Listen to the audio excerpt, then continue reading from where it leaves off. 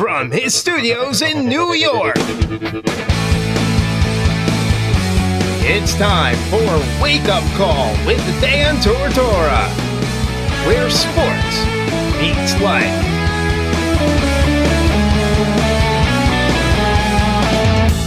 Here's your host, Dan Tortora.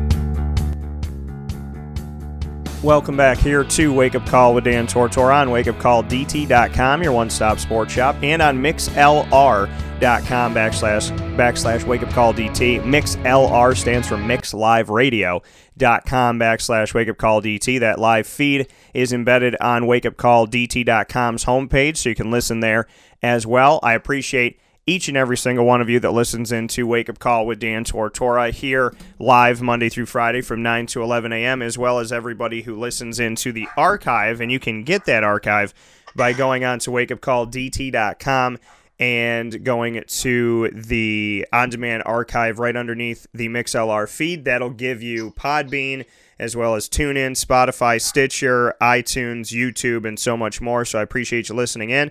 Right now, a good friend of mine is back onto the show, somebody who I have appreciated in the professional and personal world for about a decade now, and that is Dave Pasiak. He's a basketball coach and a basketball analyst, the basketball mind of Dave Pasiak. I always appreciate speaking with on the bigger topics, the bigger things, and we have a lot to discuss today. So without further ado, let's bring him into the show. Dave, how are we doing today? I'm good, Dan. It's been a bit. It's great to talk to you again.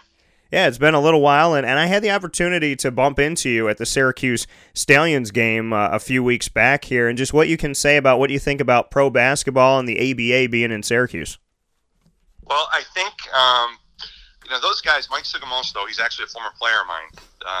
Mike's the owner of the team, and, the coaches, Pete Dirtus and Tim Marshall, those guys are friends of mine, and Lloyd Parkman, one of their players, is also one of my former players. But I think they're doing it right.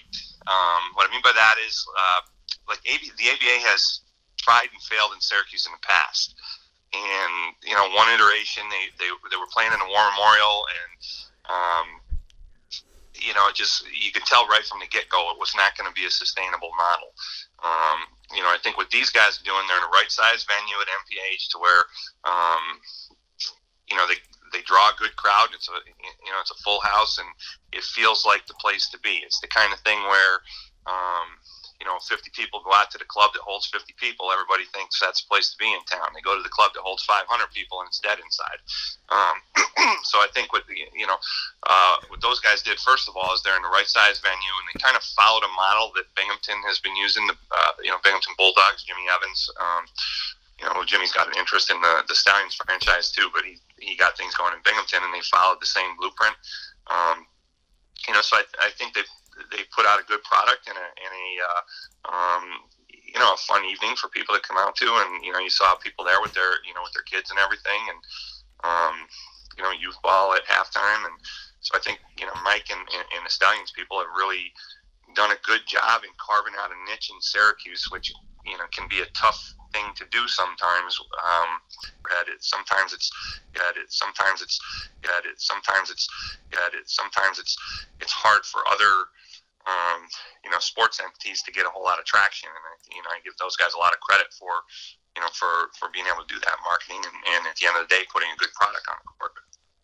That coming from Dave Pasiak here with us this morning on Wake Up Call with Dan Tortora. And Dave, you had since left Central Upstate New York, and obviously sad to see you go because of, your expertise and your ability to recruit good players and build up a good team and do great things with that. But you have moved forward, and just, how has everything, been going for you, since you've taken that next step, that next chapter, and that next part of your life, just what you can say about, what's going on for you and how you've kind of, developed here, and it's now Northern Vermont University, and you're the men's basketball head coach there and the sports information director. How's everything been over there for North Vermont University, Linden? It's been busy. It's, wearing being a basketball coach and being a sports information director at the same time. It's like wearing two full-time hats at once. So it's first and foremost it's busy. But people up here are really nice. We're Northern Vermont, Lyndonville, Vermont. Probably I don't know, 35, 40 miles from the Canadian border up in the Northeast Kingdom of Vermont. So people are real nice. We got a lot of work to do in terms of getting our program to where we want it to be. Took the job a year ago. School had already started and whatnot. So this year is like our first recruiting class.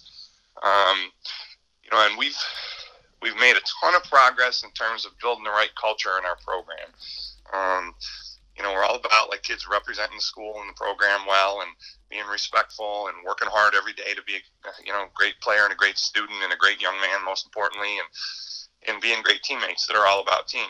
And we had, like, when I took the job here, the culture was quite honestly not very good. So we've really, with our recruiting class this year and the returning guys, have made a lot of progress. We've got 3 seniors, senior night tonight for us, actually. So we've made a lot of progress in that regard. On the court, we've become more competitive. We haven't made as much progress as we need to kind of be in the mix in our conference. I think we're, another good recruiting class away. Like I said, we had 9 freshmen, and they have really gotten better and better every day. And coming down the stretch, we knocked off Maine Maritime, as one of the better teams in our league, and took SUNY Canton to double overtime last weekend. It was again another one of the better teams in our league. So I think we're moving in the right direction on the court. It's just it's a process that takes a little bit of time. So we're excited about where we're headed, and looking forward to kind of making a jump in the next year, a couple of years, to where we're a team that's in the mix in our conference on a regular basis. That coming here from Dave Paziak. And like you said, it takes time, it takes work. You're doing 2 full-time jobs as being the sports information director as well as a head coach, and just what you can say about, going through that and having to do that, with a university that's gone through some changes. It used to be Linden, and then, became Northern Vermont University of Linden, and it's kind of split into 2 pieces. And just what you can say about, having that, having this bigger kind of umbrella of Northern Vermont University, and having 2, different universities kind of come together, and how you've weathered that storm, and kind of, your team is your team, but the changes that were going on around you. Yeah. Like you said, Linden State College merged with Johnson State College became official last July to become Northern Vermont University.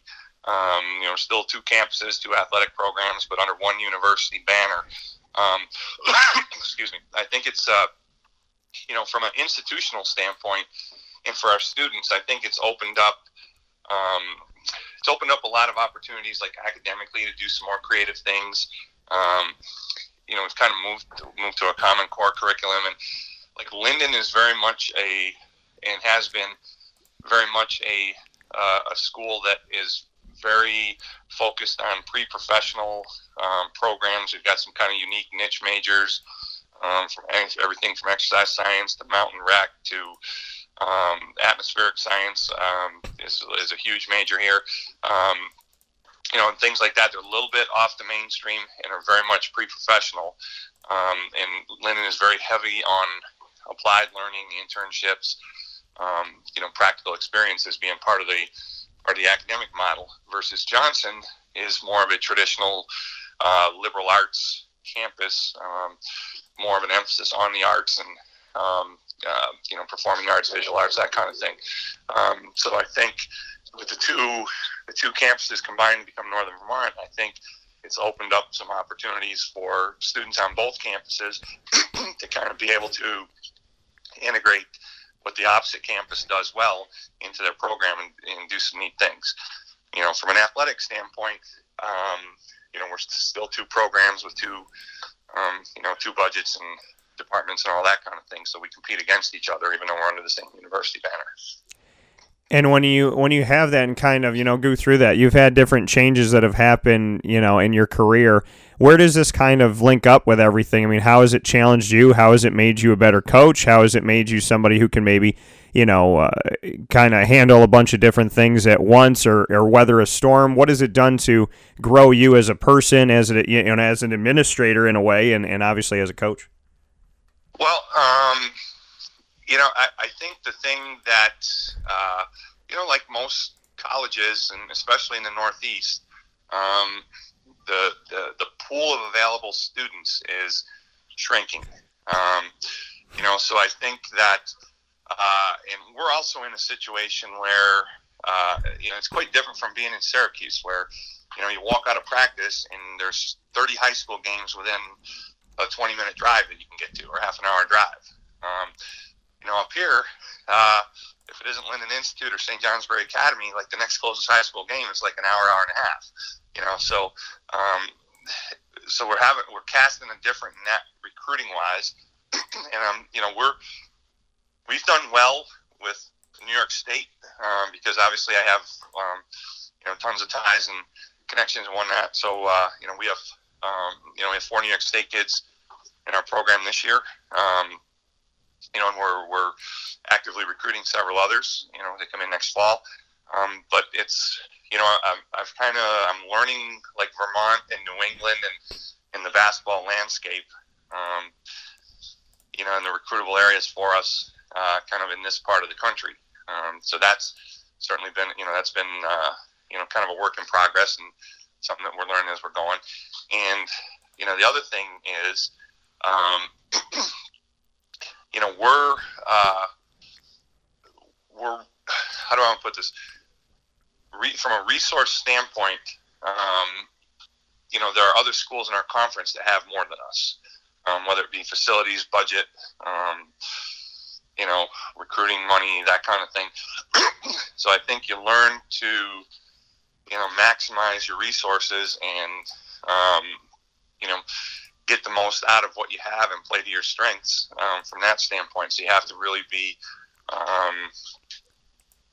efficient with how you operate, I guess is the way I would put it. So so that's been something, kind of just learning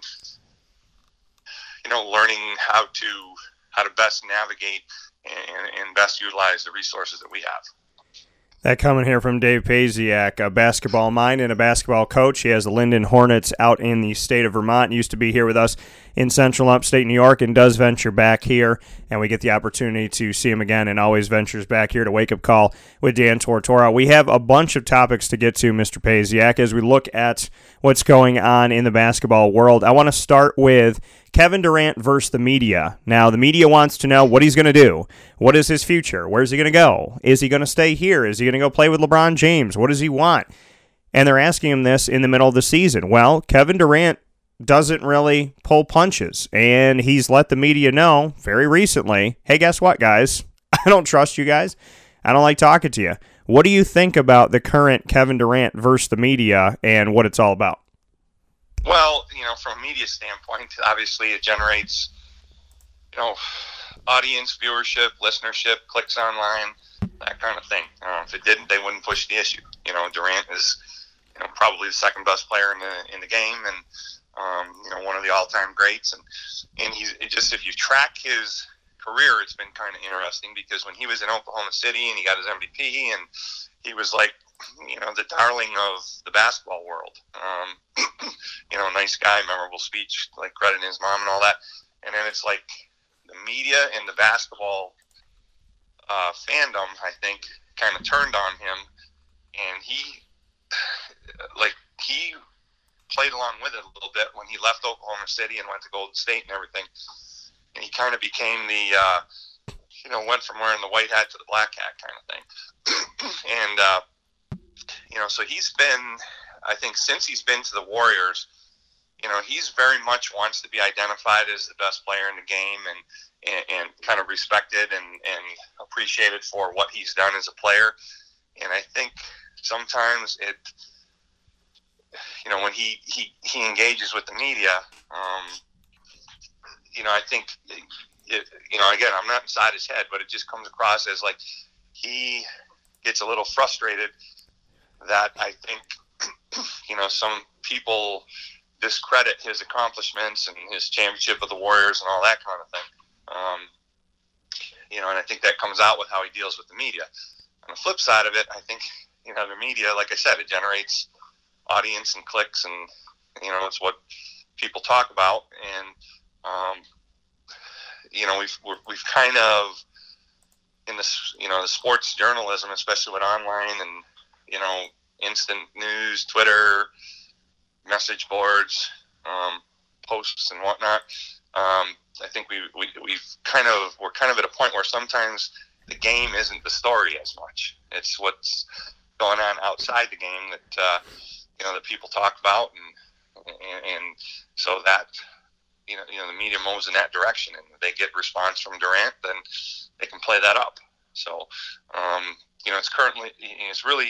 it's interesting because, like I said, when he was kind of on the rise as a player in OKC, he was kind of a media and a basketball world darling, and it's gone in the other direction a little bit.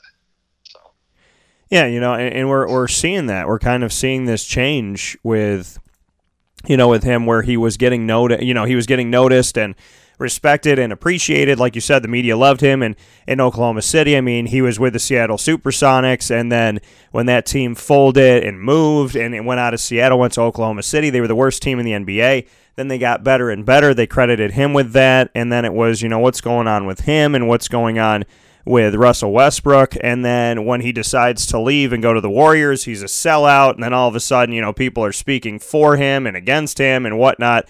So, I just ultimately, I think he's been through a lot, and, as a member of the media, by definition, but not by attitude or by the way I carry myself, as I can understand where he's coming from and what he's going through, in the sense of, people are speaking for him, and, he wanted to win a championship, and he wins a championship and he gets MVP, and then what do they want to do? They want to judge him for it, and they want to say that he doesn't deserve it, and, that it wasn't his because he got all this help and this, that, and the other thing. And so, I mean, my frustration for what he's gone through is, I think the reality of it all is he's had to deal with so much pressure and negativity, and when he finally achieved something that he wanted to achieve, he's been knocked for it. And then when he called his mom the real MVP, it became this meme, and it became a joke when, his mother obviously matters to him. So, I think anybody in his situation, that speaks up. I mean, we've seen it. I've seen it on the local level. Trevor Cooney has spoken up for himself. Eric Dungy has spoken up for himself. Zaire Franklin. Guys get to a point where they're sick of people telling them who they are and what their team is and what they're about, and they have every right to stand up for themselves. So I think the media blowing this up like, oh, Kevin Durant hates us and he's a jerk. I think Kevin Durant is just saying, you know what, guys? If you want to know how I feel about something, ask me. And if I don't want to answer it, then move on. Exactly. And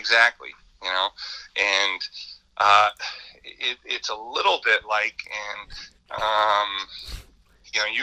you probably can speak to this better than I can, but he reminds me a little bit of, kind of Dwight Howard, in the sense that early in Dwight Howard's career, he was like the smiling guy that everybody loved, and and then as his career moved on and he left Orlando, and then he became more and more of like a target, and you saw a different side of him. And I see a little bit of similarity with Durant, as he went from everybody's darling in OKC to kind of the target, and now he's lashing back because he doesn't like it. Rightfully so in a lot of cases. And I would tend to agree with that. I would say that Dwight did start out as the one that people wanted to kind of be around, and his attitude, and you could smile with him and have some fun with him, and he could joke around. But at the same time, I had the opportunity to be around him a lot, and covering the Orlando Magic and living in Orlando and seeing him game by game. And he likes Dwight Howard in a very we should all love ourselves, but he was very Dwight Howard centric. And I think that I don't know Kevin Durant's personality from being in a locker room and talking with him or anything like that, but I can say that Dwight Howard's personality was very much the look at me, I'm going to make you all wait for me, I'm the best, I'm this, it was just very egocentric, which kind of turned me off to Dwight Howard. But with Kevin Durant, I feel like he's always been the guy who just wants to go to work and do his job and be left alone, and I think his personality is different than Dwight Howard's, but I just don't understand the obsession with Kevin Durant. I mean, the guy is good.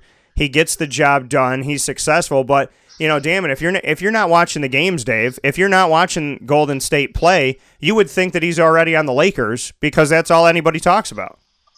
Right, and that's a good segue, I think, in something else we're going to talk about is, a lot of that is we've kind of become an environment where nothing sells like hope. You know what I mean? Yeah, absolutely. And I think there is this motif. I mean, ever since we saw the LeBron James to the Lakers move happen, that's all we've heard about. This is what the Lakers are going to be in the future. This is what you can look forward to with the Lakers. This is what the Lakers are going to have. This is who's going to be on the team. This is how good they're going to be. This is what they're going to do. I don't care. I want to talk about this season. I want to talk about the here and now. And it's annoying. It's frustrating. It's ridiculous. I mean, what do you take of all this? Like you said, nothing sells like hope. There's this hope that the Lakers are going to be this tremendous team, that they're going to put together a super team that's even more super than the Golden State Warriors. And that's all you hear about. Kawhi Leonard goes to Toronto, and they're like, well, enjoy him for a year. He's going to be in L.A., and Kevin Durant's going to be in L.A., and everybody's going to be in L.A. So, I mean, what do you think about all of this? Because it's legitimately been the narrative since before the season started, and it continues to be the narrative. Nobody cares about this season. Let's talk about next season. The Lakers are going to be really good next season. Hey, something really good is going to happen next season. And I'm kind of sick and tired of hearing about it. Well, that's kind of been the case, with the Lakers. And I mean, how long have you been hearing that kind of stuff about the Knicks, about how they're, the Knicks this, the Knicks that, they're building for the future, and then they never sign anybody, and they've stunk. Yeah. So, it's a little bit of the same with the Lakers, one of the marquee franchises, and I think again, nothing sells like hope. The team's wasn't very good last year, isn't very good, and the other thing, the young guys haven't dealt with that well. And I think when LeBron got hurt, the team was exposed as not being very good. Now LeBron's back, and there's all kinds of turmoil. Yeah, and I think, but wherever LeBron goes, and listen, he is a tremendous player, but wherever he goes, there always is drama. And you need to understand, when you're on LeBron's team, you're on LeBron's team. LeBron James runs the show. LeBron James is the guy. LeBron James is the one that is going to, get all the hoopla. He's the one that's going to get the extensive contract, and everybody else is auditioning. And if there's any sign of that truth ever being the case, look at the Lakers in the offseason. They wanted to sign one-year deals with everybody. You got a guy in Julius Randle who wanted a 2-year deal, and they're like, no, you can go. But it's LeBron James, and then everybody's on American Idol singing for LeBron, and then they're preparing for the next year. And I think as good as LeBron is, when you're on a LeBron James team, it's never about you. It's never about the team. And, and there's a lot of turmoil. Now, listen, they win championships, and they go to the finals, and there's a lot of success that he brings. But I can only imagine that there's a lot of drama that comes with the fact of when you're playing with him, it's always about him. Yeah. Well, it's about him. But it's about him in the context of what do we got to do to win a championship. So I think it takes I think a young team with LeBron at this stage in his career, and this is what I think we're seeing with the Lakers. These guys, their guys are trying to still kind of cut their teeth and prove themselves in the NBA. And then you got LeVar Ball stirring the pot in the media, and that's a whole nother, tentacle to the Lakers situation. But I think, the guys that seem to work with LeBron are like the veteran guys that kind of understand that he's the center of the team, and he can be a conduit to them contending for a championship, extending their career, getting their next contract, that kind of thing. I think when you got a young team like the Lakers, those guys are all like trying to make their own mark still. And that mix, I think, is really, really problematic, Yeah. Versus, when you have the veteran guys, whether it's the Ray Allens or the Dwayne Wades or the Kevin Loves or, Korver going to Cleveland, veteran guys like that I think, George Hill went there, and, those kind of guys I think are at a different stage of their career and recognize that you play with LeBron, he can extend my career and he can give me a chance to win a championship, Irving was more on the front end of that, and I think that's why, he wanted to get away from LeBron, because he's back to, or he's still at the place in his career where he wants to prove himself as being one of the elite players in the league. And as long as he's next to LeBron, he's always going to be the sidekick. So that's why I think you saw Kyrie wanting out of Cleveland. Whereas, other guys at a different stage of their career, I think more accept and embrace and are comfortable with, playing the supporting role to LeBron. Yeah, no, and I think that's a good point. Speaking here with basketball coach and analyst Dave Pasiak here on Wake Up Call with Dan Tortora, I think that that's a great point. When you're dealing with these younger guys that are trying to make their mark, or you're dealing with somebody in the case of Kyrie Irving, where he was the face of the franchise. When that comes about itself, then I think that's where the issue therein arises. Is if you're on a team where you're already the leader. And I think the only one that really could deal with it was Dwayne Wade. But, to be put in kind of the wake of LeBron James, Chris Bosh obviously went through some health stuff, but he was the guy in Toronto, and then all of a sudden he wasn't. Dwayne Wade, it's never been the same since then. I know he's gotten older, but, he was the guy, and then he's not. And I think Miami will always love him.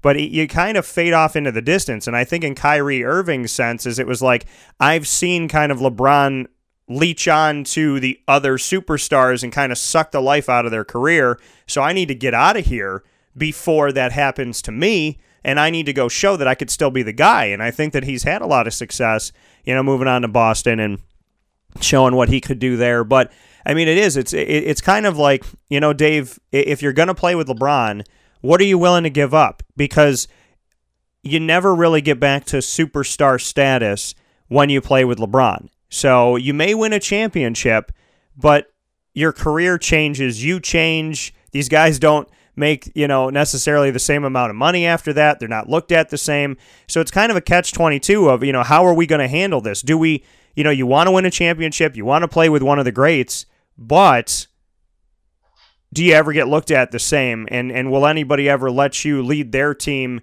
moving forward? And I think that's, kind of where things are at is, what are you willing to do to play with LeBron James? Well, Kyrie's an interesting case study in that because, Kyrie goes to Boston. Boston signs him and Hayward, and they both are injured, and the Celtics have a nice run with a young team. And now the expectation was this year, well, you add back in Hayward, you add back in Kyrie, they should be LeBron's no longer in the East. They should be the runaway favorites, and it hasn't really played out that way. Right. It may when playoff time comes, but if Boston falls short of expectations, Kyrie's the guy that's going to take the heat for that. He's going to be the guy that you couldn't elevate what was a conference final game 7 conference final team, and we add you to the mix and we're not as good. So he's going to be an interesting case study in that to see, he wanted to be the guy and wanted to be a guy who could lead, and he's put himself into that situation. And he's going to be maxed in the open market. It'd be interesting to see whether Boston keeps him as the centerpiece of their team, or Boston would make a play for Anthony Davis in a heartbeat, even if it meant losing Kyrie. So it'll be interesting to see how that plays out. And what do you think about, kind of going to that? You brought up Anthony Davis. What do you think about what happened essentially between, happened or didn't happen with the Pelicans and the Lakers? Do you think that ultimately, there's different stuff that has come out, but do you think that the Pelicans were trying to disrupt an already disruptive family in LA? Well, it seems like there's a little bit of ill will between the two franchises from a ownership management standpoint.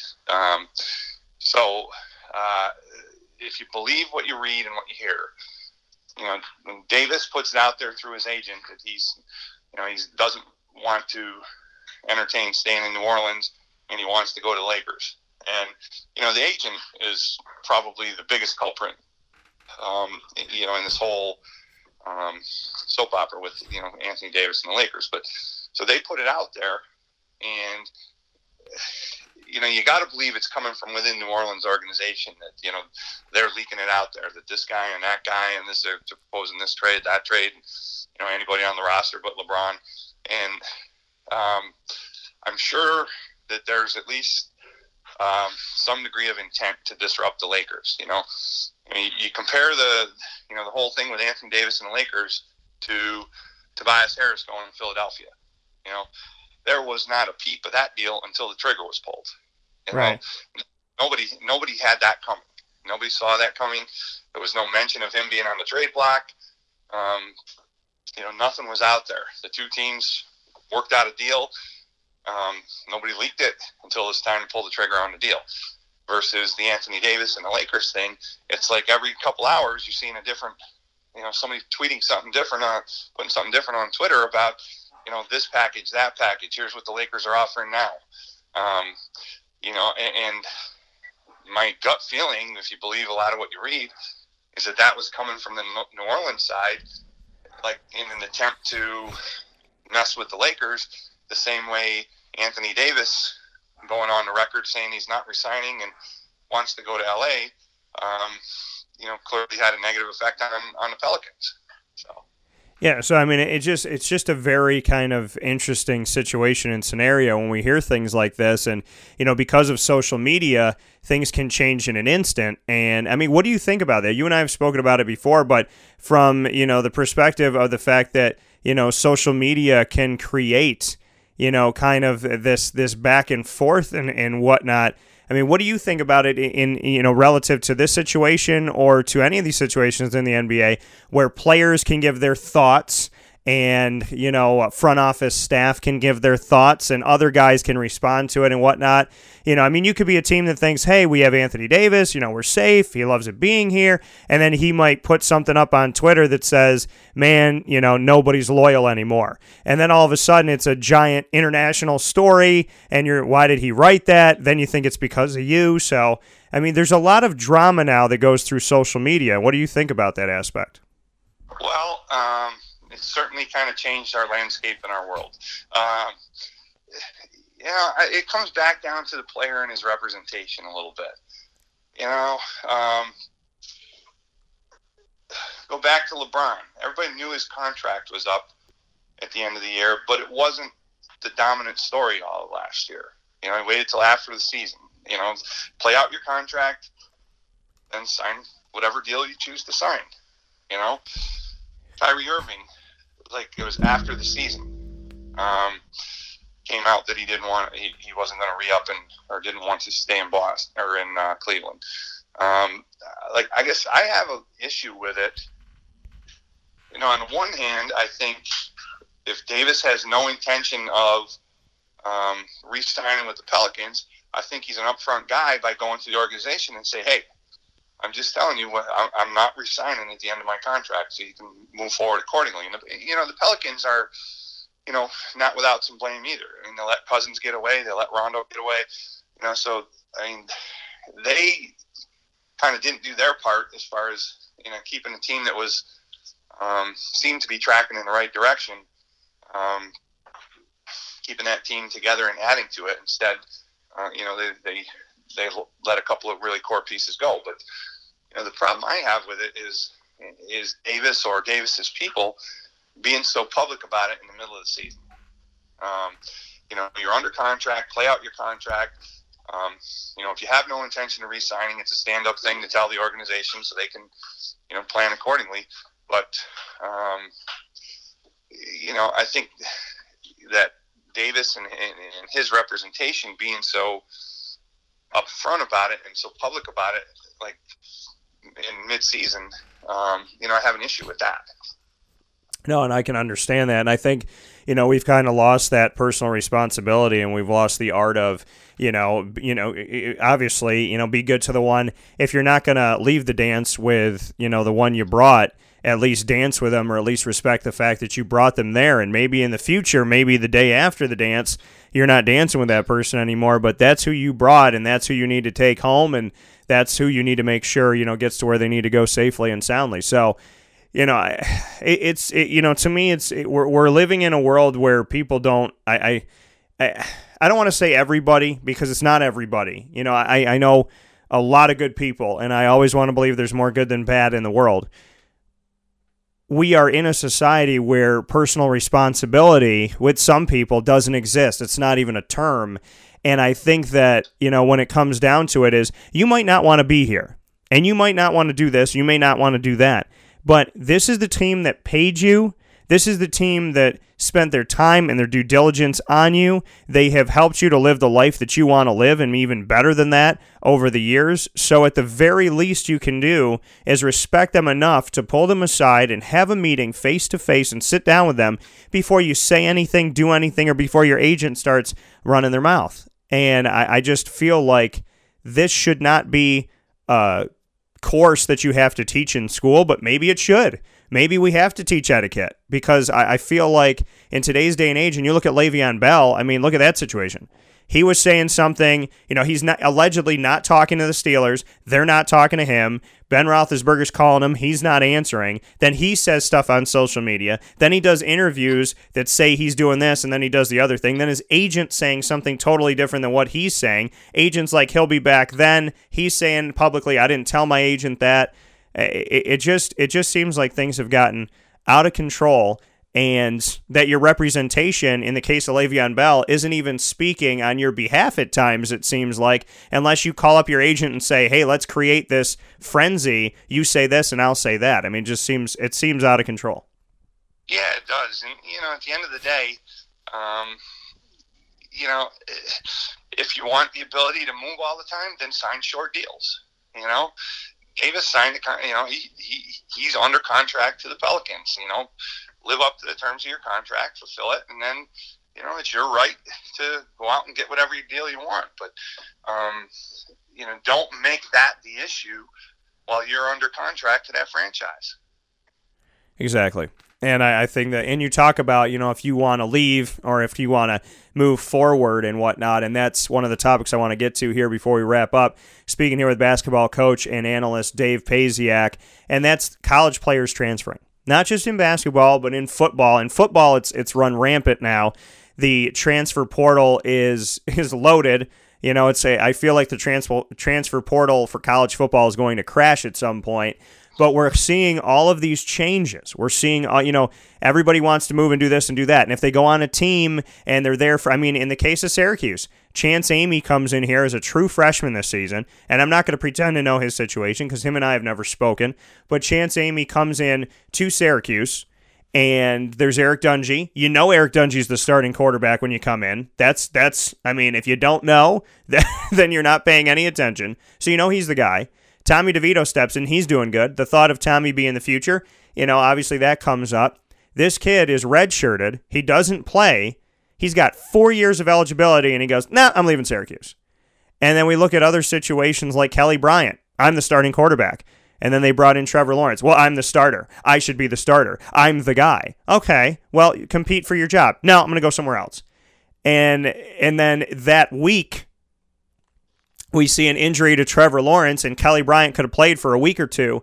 But, it's just, there's those situations. There's the grad transfers that happens a lot. But, what are your thoughts on this? Because we're seeing college basketball players go to 3 different teams before graduating. We're seeing college football players not even spend a full calendar year at a school and going somewhere else and opening their recruitment right after they sign their national letter of intent. What are your thoughts on the fact that we now have college free agency?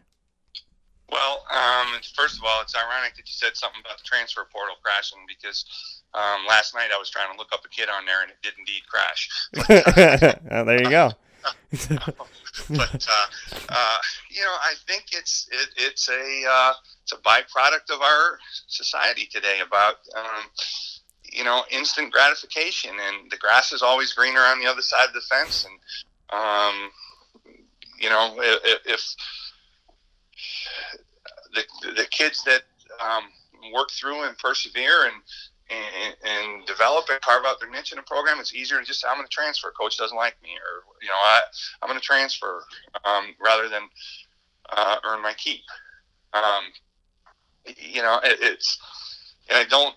The way our society is, I don't see it going in a different direction. And if you hear a lot of the pundits out there, they kind of play into this. Well, kids shouldn't even have to sit. If coaches can go, kids should go. Blah blah blah. So, and there are legitimate reasons for transfer sometimes.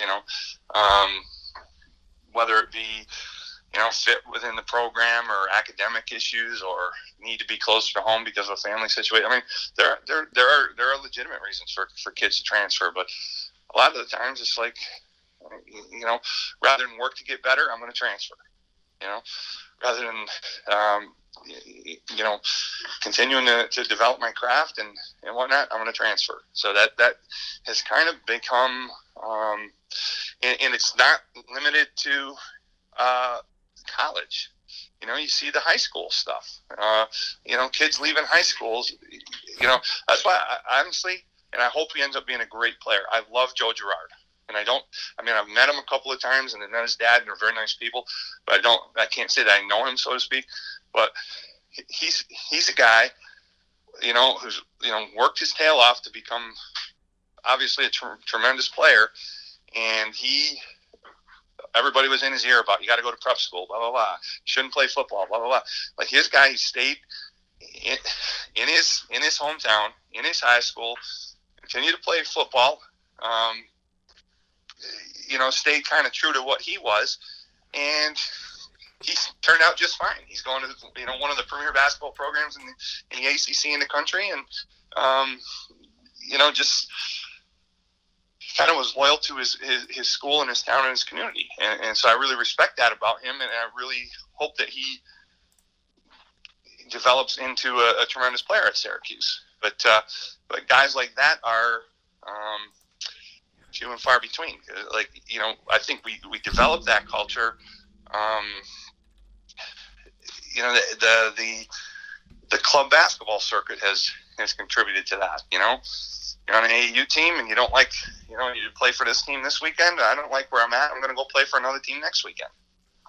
And it's become more of it's about me right now, instant gratification, and less about committing to a team and a culture and an environment and working to get better. Right. And to me, it's kind of a joke now. I mean, it's, you want to believe, but you look at these. I mean, in the case of Tate Martell, who's a quarterback out in Ohio State. I mean, here he is. He got to play a little bit, in kind of garbage time and whatnot behind Dwayne Haskins. And then Dwayne Haskins is gone, and they bring in Fields, and Tate Martell's like, well, I'm out. But he's got to sit out a year and go to Miami. So now he's not going to play football for the better part of 2 years. And, you spend all that time. There's all these schools going after him. There's all of these schools that want him to be their future quarterback. And he says yes to Ohio State, and the Ohio State fans saw him for about 14 minutes, and he's gone. And now Miami, now Miami's like, oh, hell, we got this guy. He's going to be great. But, you're not going to see him for at least a year. And then, what if your quarterback this year plays really well? And what if he doesn't make sense there? So, I totally understand guys having to leave for certain situations. And I completely understand when, a guy doesn't like, if a coach leaves that they had, dedicated themselves to, or if something happens within the university, or maybe there's a postseason ban or whatever that may be. I totally get that, and I totally understand those situations. But I'm here, and I don't really want to fight for my job, and this is kind of BS, and I'm out. It's like, dude, when you go to the NFL, you're going to have to fight for your job. You're going to have to earn it.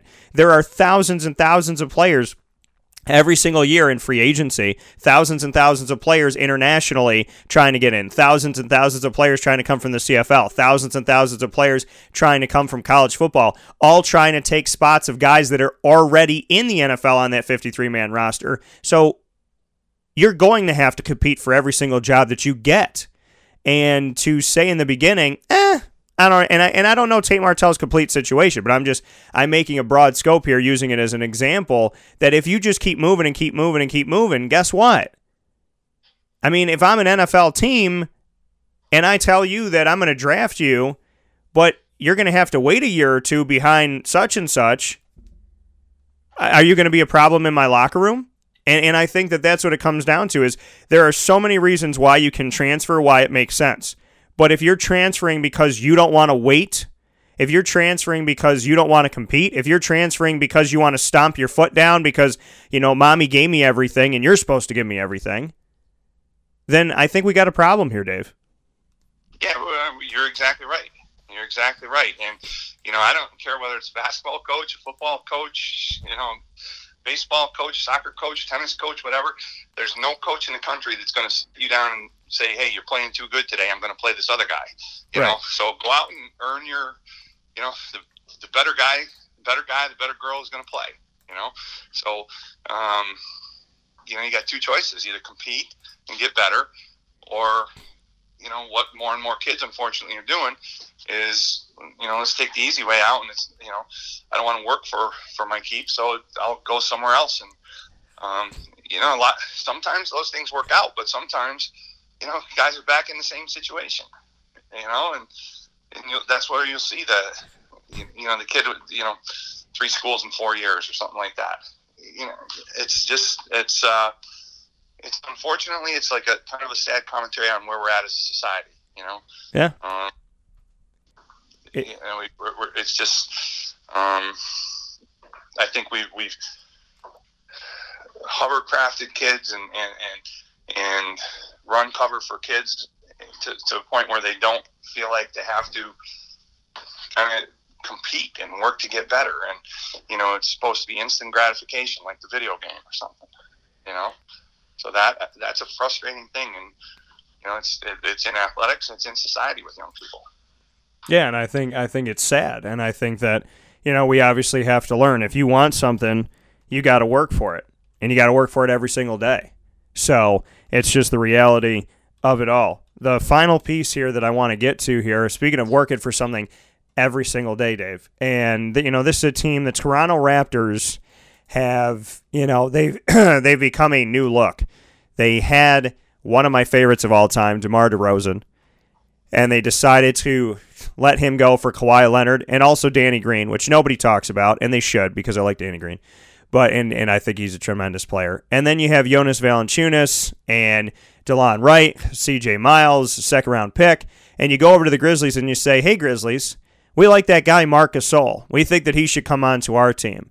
So now Marc Gasol is a Raptor. Now the Raptors are making these moves. You got to think about this, folks. Raptors are notorious for doing nothing. The Raptors are notorious for the definition of insanity, just doing the same thing over and over again, expecting a different result. They're the second best team, only a game behind the Milwaukee Bucks. They're 42-16. The Bucks are 42-14, 1-2 in the Eastern Conference, Milwaukee and Toronto. So they're a good team, and they've been number one for a while in the East, last year, this year. But they decide, hey, you know what? As good as we are and as much as we've done, we needed Kawhi. And as good as we are and as much as we've done, we need Marc Gasol. What do you think about what the Toronto Raptors are doing right now, and are they making the right moves? Well, whether they're making the right moves or not, will just to be seen once playoff time rolls around. But the thing I'll say about the Raptors, they made a kind of a controversial move to dump Dwayne Casey last year, and so I think that on the one hand, I'll give the organization credit from the standpoint of they felt like standing pat was not going to get them to the top of the mountain. So I give them credit for making aggressive moves and going out and getting Leonard with no assurance that you're going to have him past this season. The Gasol trade. I mean, you picked up I mean, Valanciunas, I like him and everything, but I mean, that's clearly an upgrade for them. I think they made an under the radar move that's going to pay off for them by signing Jeremy Lin off of a release and sign deal recently. So I think he'll give them good depth in the backcourt. So, excuse me. So I think they made some aggressive moves that seem to make sense, and it's an interesting time because for years with LeBron, with Cleveland and Miami, there was a sense that no matter what anybody else did, it was LeBron's world, and you had a ceiling, and that ceiling was Eastern Conference Finals. Now with LeBron gone, the Cavaliers broken up, I think there's a real sense that the East is there for the taking. So I think you see Toronto. I think you see Milwaukee making a move. You see Philly making moves. I think teams think that there's a window of opportunity to strike now, and they're trying to be really aggressive and capitalize on that. So I give the Raptors credit for making aggressive moves that they may not work out, but they may also catapult them to a level that they haven't been able to get to before. Yeah, we're seeing, like you said, Jeremy Lin coming onto the team, a free agent, and, Norman Powell, who they built up through their system, Serge Ibaka, obviously bringing him in 2017 with a trade with Orlando, who only kept him for a season. Then you have Marc Gasol, who's come in recently, Kawhi Leonard, Danny Green, Kyle Lowry. I mean, it's a different look team, and, now it's strange because Kyle Lowry is really like the old face on the team, and then everybody else, is newer, from Serge Ibaka to Kawhi Leonard to Danny Green to Marc Gasol and so on and so forth. But this is a team that said, you know what, like you said, we can't be status quo. What we're doing is good, but it's not enough. We need to get better, and in order to get better, we're going to have to make some changes. Now, Nick Nurse, by every stretch of the imagination, is not a bad coach. And, Ryan Blackwell spoke with me about this. He was his coach. Ryan Blackwell had worked with him before, worked under him as a player, and that was his coach overseas. So, Nick Nurse is no slouch. And I think that, we're seeing that now. And I think that we're seeing that, as much as the DeMar DeRozan move hurt personally, because, I think a lot of people that are Toronto fans and, obviously me and being connected with the team since they came in 95, it's hard to see somebody go who says this is where I want to be, because you don't hear that all too often with Toronto. But I can't help but look at them and say they're winning. They're a game out of first place, and the moves that they're making are making sense. And could it be that they are setting up this deal and setting up this package and doing what they're doing the way that they're doing it to tell Kawhi when it's all said and done, why would you leave this place? So I think Toronto is, trying to win a championship, obviously. But I also think that from day zero, if you look at any of their social media, especially, you look at their Twitter and whatnot, they've done everything in their power to show Kawhi that this is a destination and not just part of the journey. Yeah, I think you're 100% right. I liken it a lot to, when Paul George was shipped to Oklahoma City. Nobody had any expectation of him staying there beyond the one season, but they created an environment where once he was there, it's hard for him to leave. And I think Toronto is trying to do the same thing with Kawhi. They're trying to win now, no question about it. But I think they're also trying to create an environment with Kawhi where it's going to be really hard for him to leave. And, so I give him credit for that as well. And, if that pays off, like if Kawhi re-signs with them, then all these moves have been tremendous. If Kawhi doesn't re-sign with them, then the Raptors are in a really precarious place. But I still, like I said, I think they, along with 3 or 4 other teams in the East, all see opportunity, and I give them credit for going for it right now. Yeah, absolutely. That coming from Dave Pasiak, and we'll see where things go from here. Dave, the conversation always opens doors to more, and I look forward to the opportunity of having this continued conversation with you as we step forward here further and further into the season. I wish you the best with everything that you're doing to build up the program with the Linden Hornets, and I look forward to the opportunity of having you back on the show very soon. Thanks, Dan. Look forward to speaking again soon. All right, take care. Bye-bye. That coming once again from Dave Pasiak, the head coach for the Linden Hornets, as well out in the state of Vermont, as well as a basketball mind and analyst. I consider him to be one of the best conversations we have here on the show always. So thank you to Dave Pasiak.